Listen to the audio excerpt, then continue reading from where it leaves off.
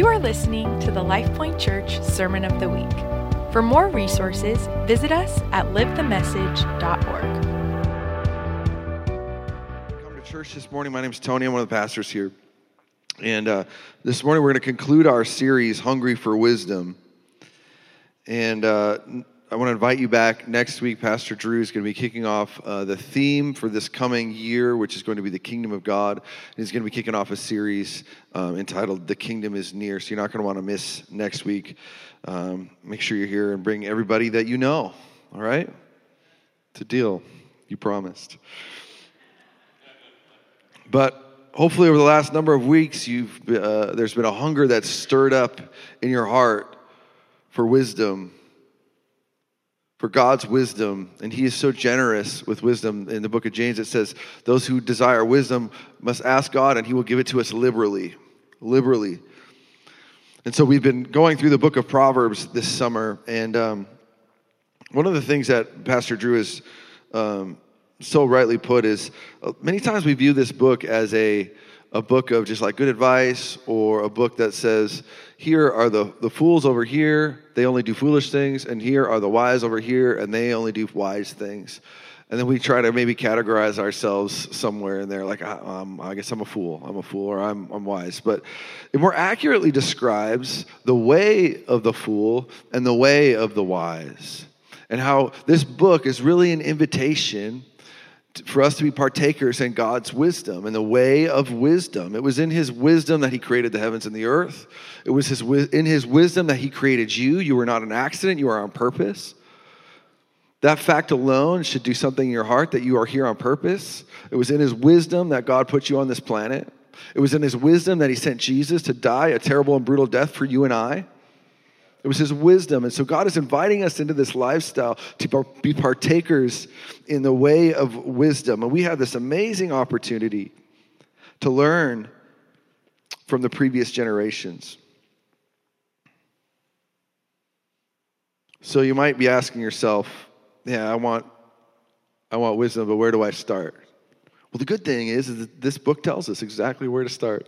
It says in Proverbs chapter 4, it says, the beginning of wisdom is this: get wisdom.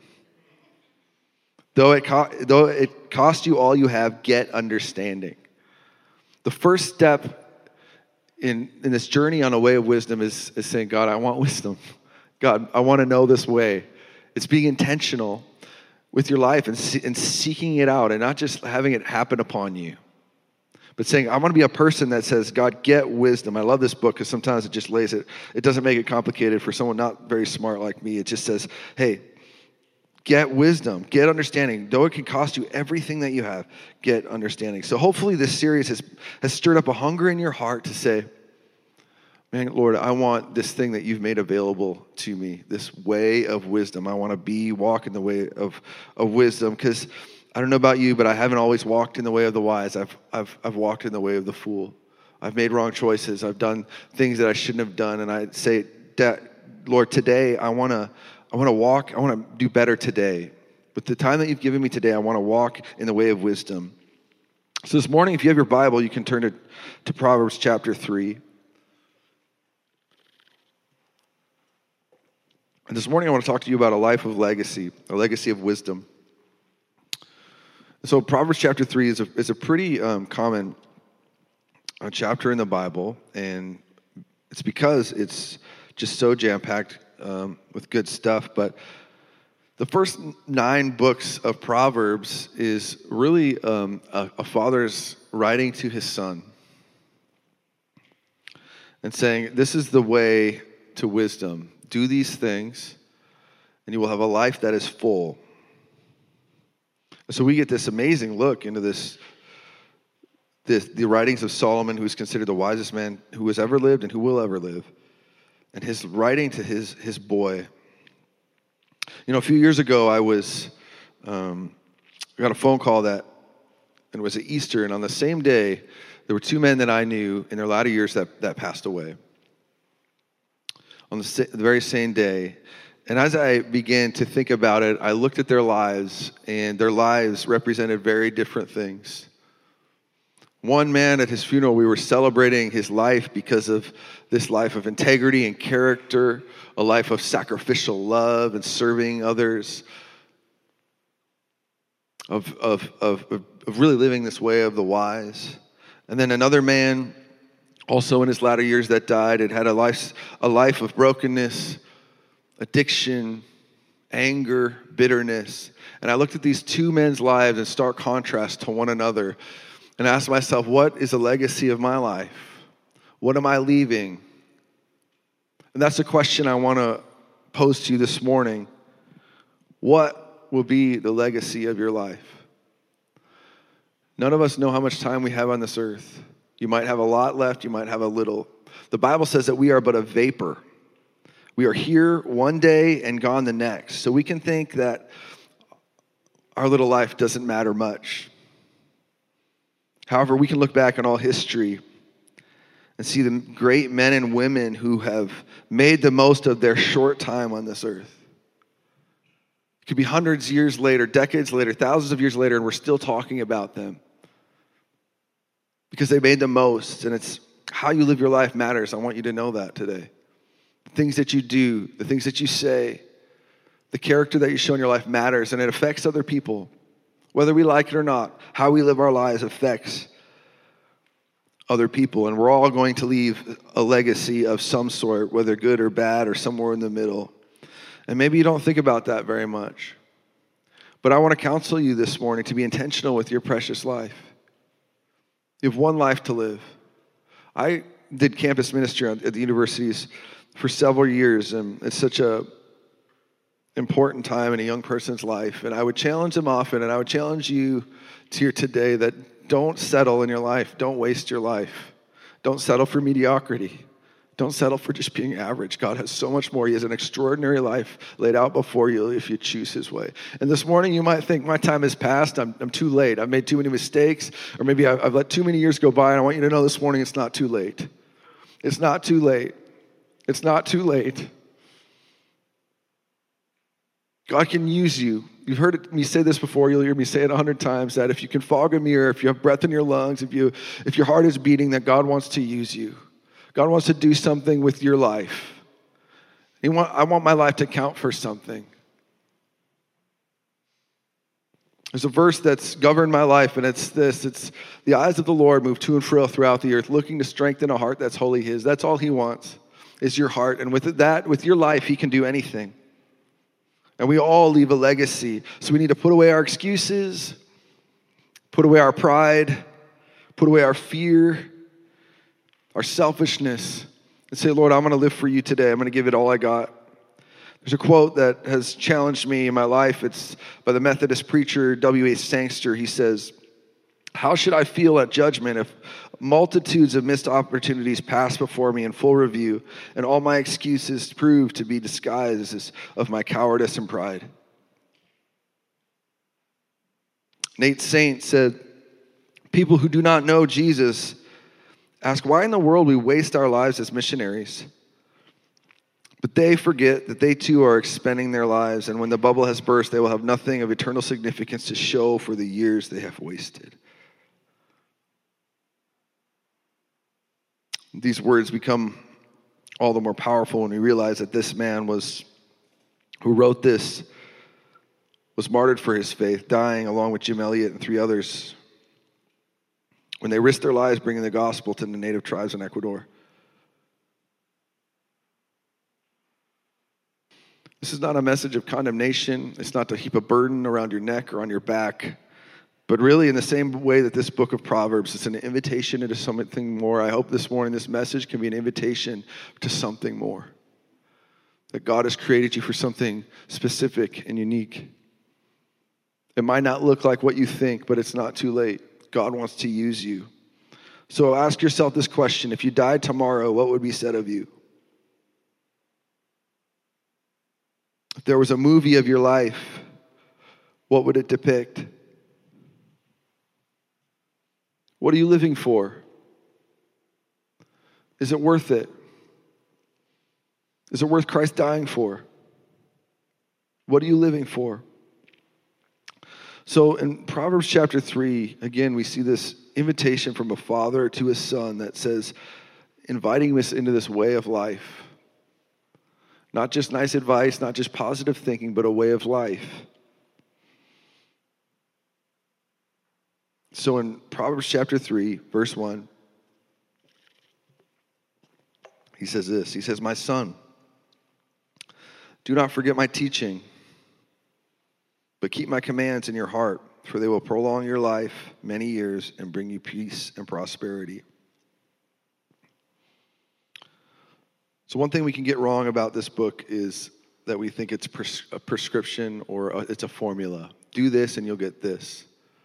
We have other books of wisdom, as in Ecclesiastes and Job, to really flesh out all the, but what about this? But what about this? But what about this? Instead, he's talking to us, when he says command, he's talking about like a code of wisdom, a code of conduct, a way of life, family values.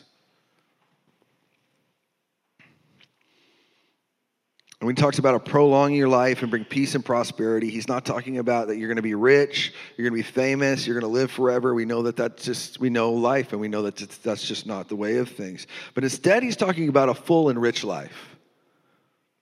I want to invite you, he says, I want to invite you into this life.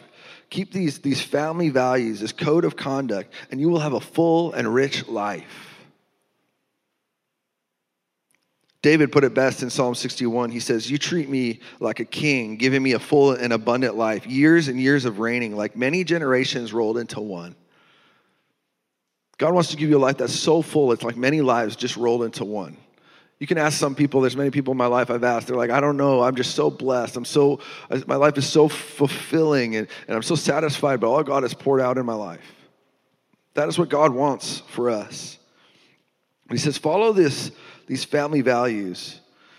Do you have what are the values that govern your life, that shape you, that cause you to make the decisions you do not make? In our family, we have family values. One of the things we say often is we know that other families might do this, but we're Myers, and we don't do that. Other people might be rude to one another. They might talk. They might raise their voice when they're angry, but we're not going to do that. We're going to talk respectfully. We're going to talk lovingly to each other, gently. We can be upset. We can be frustrated. Those things are okay, but how we talk to one another is important. What are the values that govern your life? And he's inviting them into this. So I'm going to lay out for us a few markers of a godly legacy this morning. In verse 3, Psalmist says, let love and faithfulness never leave you. Bind them around your neck. Write them on the tablet of your heart. Then you will win favor and a good name in the sight of God and man. Man, I love this this imagery, this metaphor that he uses. Bind them around your neck. Write them on the tablet of your heart. It's like have them be woven into the very fabric of your being. So you can have true character, not just fake character, where you're one thing with one people and you're something else with other people. True character. That love and faithfulness, another version say goodness and mercy. And these are attributes of God that he actually, as we walk with him, he imputes onto your life. The goodness and faithfulness of God, the love of God becomes to be written on your heart, and those things begin to flow out of you as natural attributes of walking with God.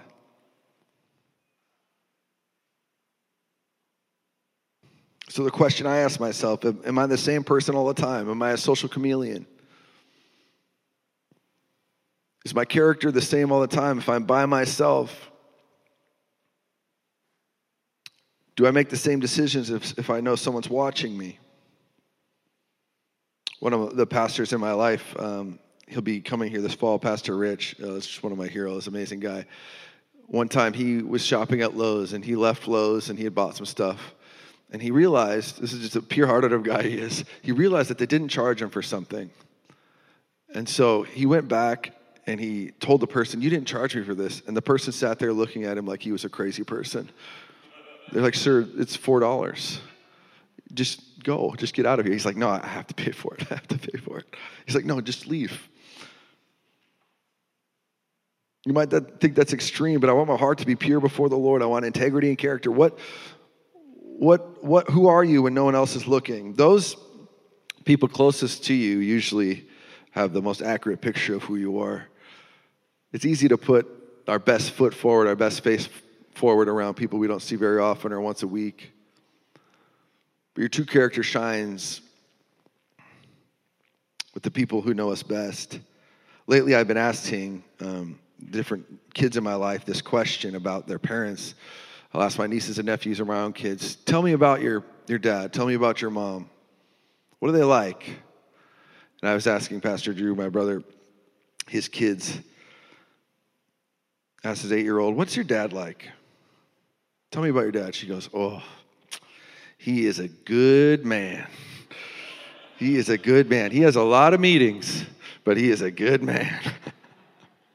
I said, well, tell me about your mom. What's she like? Oh, she is like a snow cone. She is my favorite.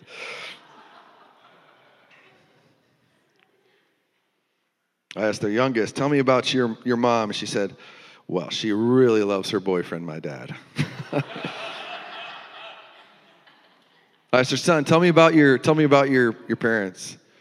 He said, well, my dad, he said, my dad is someone, if he says he's going to do something, he doesn't just do it. He does it all the way, the best that he possibly can. I thought, wow, a 10-year-old can pick up on that.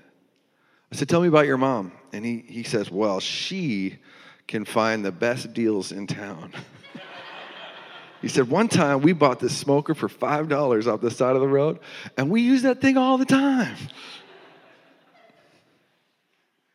Kids, tell it like it is. I want integrity and character to be a marker in my life. In verse 5, he says, trust in the Lord with all of your heart and lean not on your own understanding. In all your ways submit to him, and he will make your path straight. Do not be wise in your own eyes, but fear the Lord and shun evil, and this will bring health to your body and nourishment to your bones. Trust in the Lord with all of your heart and lean not on your own understanding. Humility and submission are markers of a godly legacy. You know, it's okay to say, I don't know. We don't have to pretend that we know everything. Nobody thinks that we do. And in this day and age, it's okay to say, I don't know, have enough information to have an opinion about that. To not be wise in our own understanding, but instead trust God with all of our heart and lean not on our own understanding. Dependence on God and trusting that he has the ability to speak to you and that he's given you the ability to hear from him. That's important. Sometimes we look to certain people in our life to hear the voice of God, and God has the ability to speak to you, to get to you. And he has given you the ability, if you're a follower of Jesus, he's given you the ability to hear from him as well. So we need to lean on it. Verse 6, when he says, submit your ways to him, that means to stay close. Stay close. Don't let anything become a wedge between you and him. Stay close. And lean not means to defer to him, to look to him. God, what do I do? Where do I go? I want to understand the way that you do. I have these times with my kids sometimes where, once kids get to a certain age, they say, I can do it, I can do it, I can do it, I want to do it. And I want them to do it. I want them to be able to do it on their own. I don't want them to have me do everything for their life. But there's some times when they're doing something, and in my mind, I'm like, you don't know what you're doing at all. And you're watching them struggle, and finally they say, can you help me? And I say, yes, I would love to help you. I'm not going to do it for you, but I'm going to show you the way. And so it is with the Lord. He wants us to grow, right? He wants us to walk in greater maturity. He doesn't want to do everything for us, hand everything to us, but he wants us to not lean on our own understanding of things, but look to him. The Bible has a lot to say about pride and arrogance and the trap of inflated self-importance. But this marker of humility and submission to God will be something that leads you to places that you never thought you'd go. And it might look different than what you thought. You might have ideas about your life and what you think you should do and where you should go, and God might have another. One of the mentors in my life is a man named Ron Weiss, and he's about 90 years old now. And he's just been such a pillar, such a simple faith and love for Jesus. But as a young man, he gave his heart to the Lord and was passionate. And those days were the days of Billy Graham and other preachers like that. He said, I want to be a preacher. I want to be a preacher like Billy Graham. And God was saying, I haven't called you to that. I've called you to something else. He said, yeah, Lord, but I'll show you. I think I can do it. It's going to be really awesome. And I really want to be a preacher. And so one night he had a dream.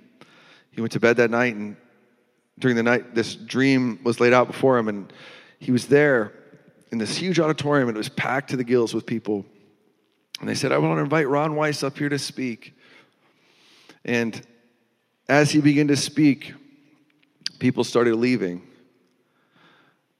And by the end of the time that he was done preaching, everyone had left, and it was an empty auditorium. And he woke up and he said, all right, God, I get it. I get it. You've called me to something else. And he said yes to that. And so he has served faithfully, giving his life to the church and serving the church. And, once they retired,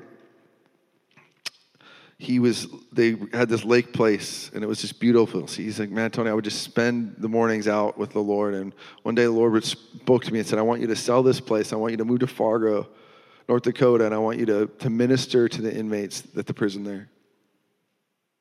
And so there in his 70s, they sold everything they had, and they moved to Fargo, North Dakota. And there they have still served. They still go in there every week, multiple times, ministering to the inmates. He works as a janitor in the mornings, early in the mornings, so that they can have extra money to help these men and women when they get out of prison, have clothes and Bibles and all these things. This is the legacy of humility and submission to God that says, God, I don't care what it looks like. I want to serve you. I want to follow you. I don't have to have my name in the lights. I don't have to be the one with the spotlight on me, but God, I want to serve you. And there are people that benefit from a life laid down.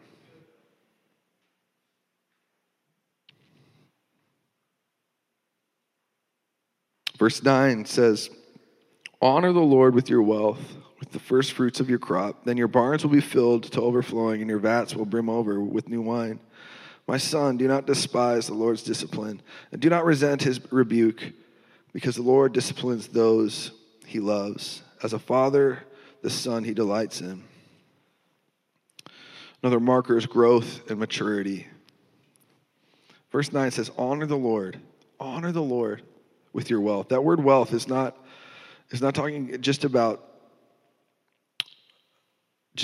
your finances. Wealth is not a virtue any more than poverty is a virtue. But he says, honor the Lord. That word actually is translated substance. With everything that you are, with everything that you've been given, honor the Lord with it. Honor God with it. If you do that, you will have growth in your life. And again, it's not necessarily monetary growth or financial gain. It is growth of a full and mature life in the Lord. So we honor him, just like Colossians 3 says, everything that we do it as unto Jesus.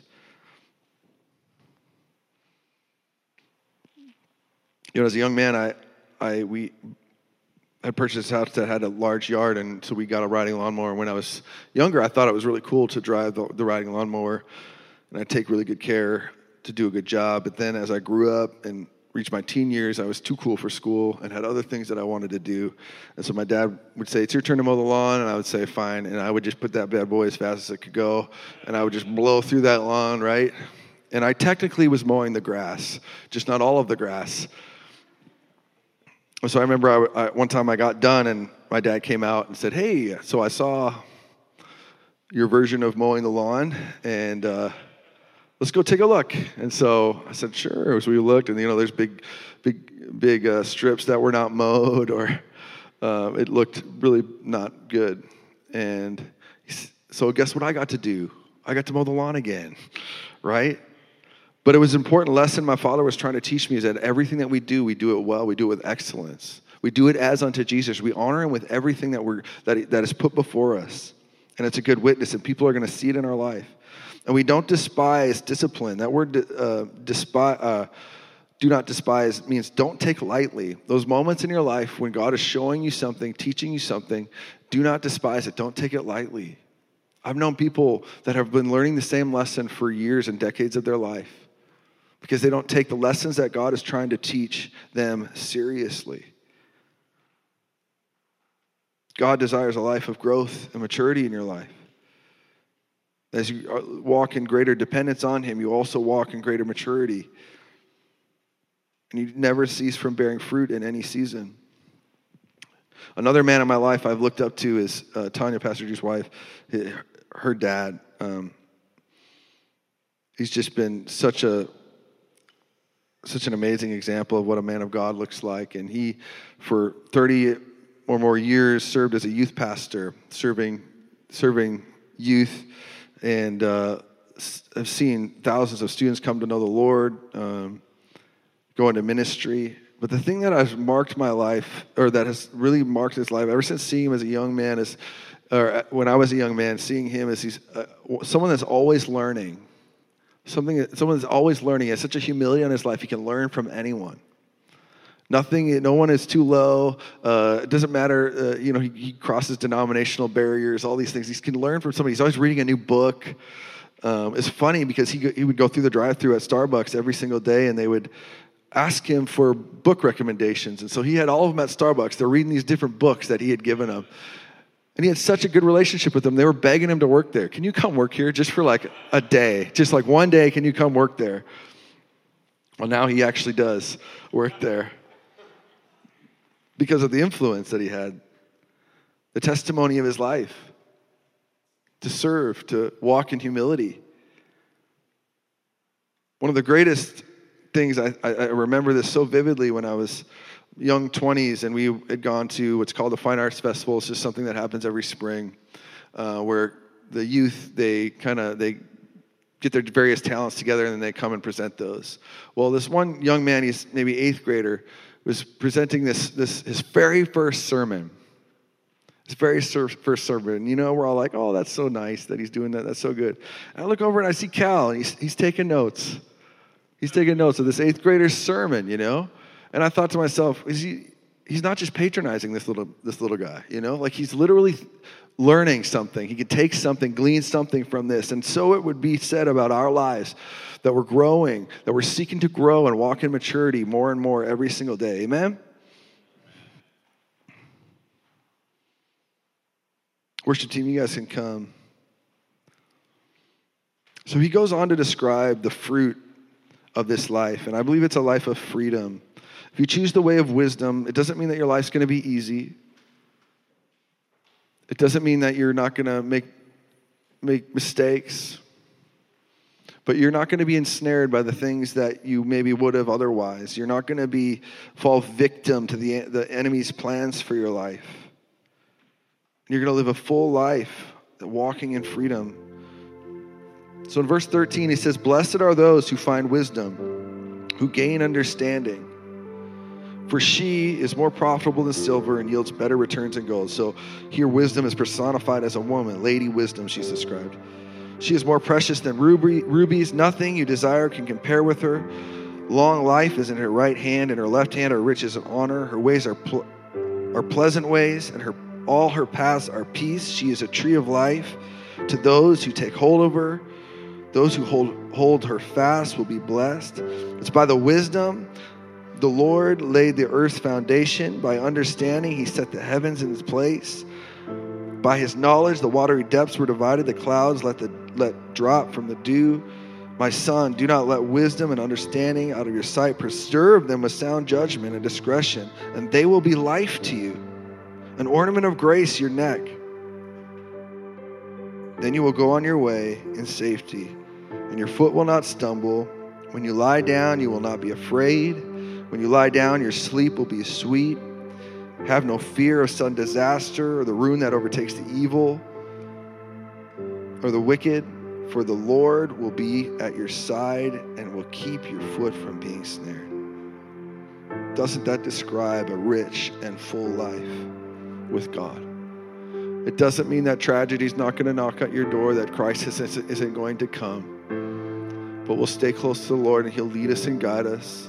We won't be ensnared by the enemy's traps and attacks. And I don't know what you're thinking this morning. You're like, the same thought that I've had. Who am I? I'm just one person among so many. I'm just an ordinary person. But we have a whole book full of ordinary people who just laid down their lives for Jesus and said, God, could you use me? Could you do something with my life? And I love reading about the disciples because we get such a clear picture of the before and after. These were ordinary people, fishermen, tax collectors, physicians, just ordinary people that gave it all and followed Jesus. And we watch sometimes ridiculous ways in which they talk with the Lord. And then we see the power of the Holy Spirit come upon them, and we just see such change in their life. And here we have these ordinary people living extraordinary lives. And that is the life that God has invited you and I into. That says, I can take your life, you can wash away all that junk, and we can do something amazing. I read this about once a year. I'm going to read it to you. This is how each of the disciples' lives ended, actually, because they gave it all for Jesus. And I think one of the things that I want to be said about me when I leave this earth is, man, I gave it all for Jesus. He gave it all for Jesus. He gave it all for Jesus. And when I look at these men and women, I say they gave it all for Jesus. And I might not be called to the same thing that they're called to, but I am called to give it all for Jesus. So the disciple Thomas, after Jesus was ascended to heaven, he preached in Parthia and brought the gospel to India. And there he was killed by a spear, put in an oven by pagan priests. Bartholomew preached in several countries, translated the book of Matthew to India's language, and was beaten at length and crucified.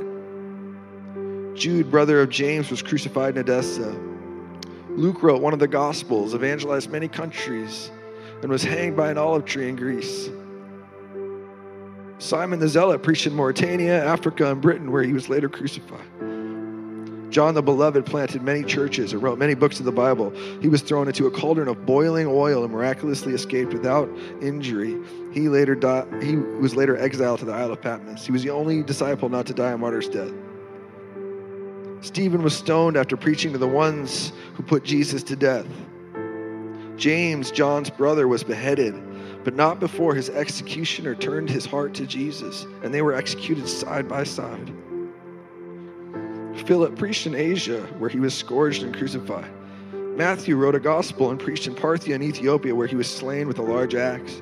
James the Less oversaw the church in Jerusalem and wrote one of the epistles. He was beaten, stoned, and clubbed at the age of 94. Matthias was stoned and beheaded in Jerusalem.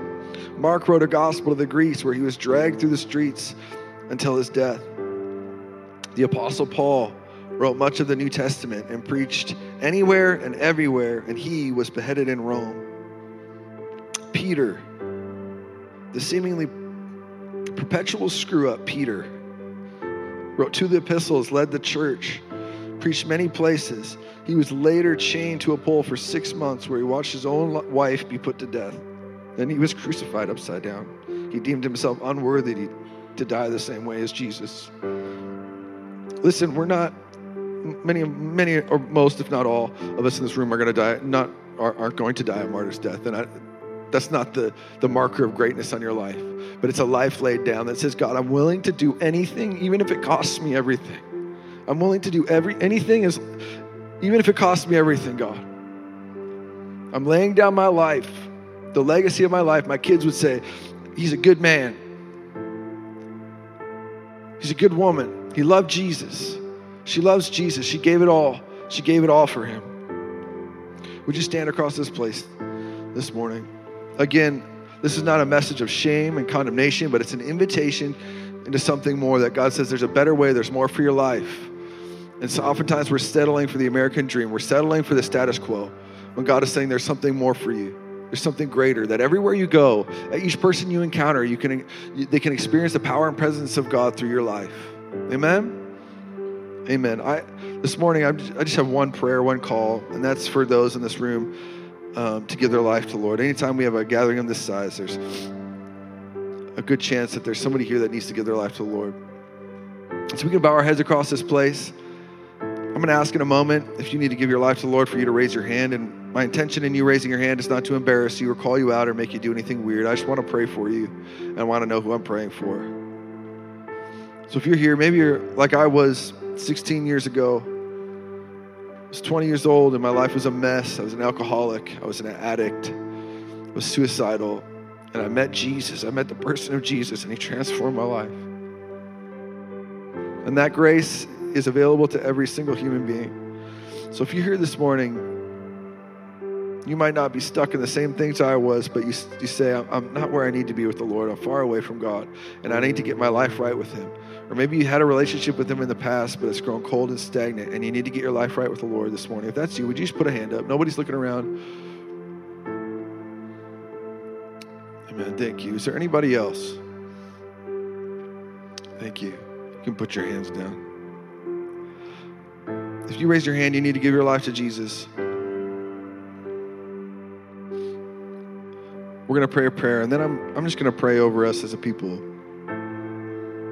So if you need to give your life to the Lord, just say a prayer like this in your own heart. God's not looking for a formula, the perfect set of words. He's looking for your life, for your heart. So God, right now, I just give everything I am to you, Jesus. I'm holding nothing back. I just give it all to you, God. This God who gave it all for us. We give you my whole life, my mind, my will, my emotions, my past and my present and my future. My dreams, God, I just give it all to you now. I lay it down at your feet. I become empty so I can be full of you. And Lord, I just repent from pursuing this world. I stop pursuing the things of this world, and now I pursue you. And I just receive the gift of salvation that comes only through the blood of Jesus. And now may it wash me clean. A new beginning, a new start today, the first day of the rest of my life. And Holy Spirit, just come with power and might and fill that life right now in Jesus' name. The life that was once headed down a road now is taking a sharp turn and going your way. We just come in agreement now in Jesus' name.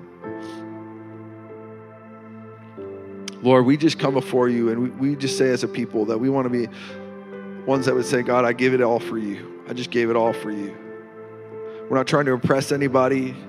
We're not trying to win any accolades or awards from this earth, but we're compelled by this love that's been poured out for us. We're compelled by this love that you gave it all for us, and so we give it all for you now.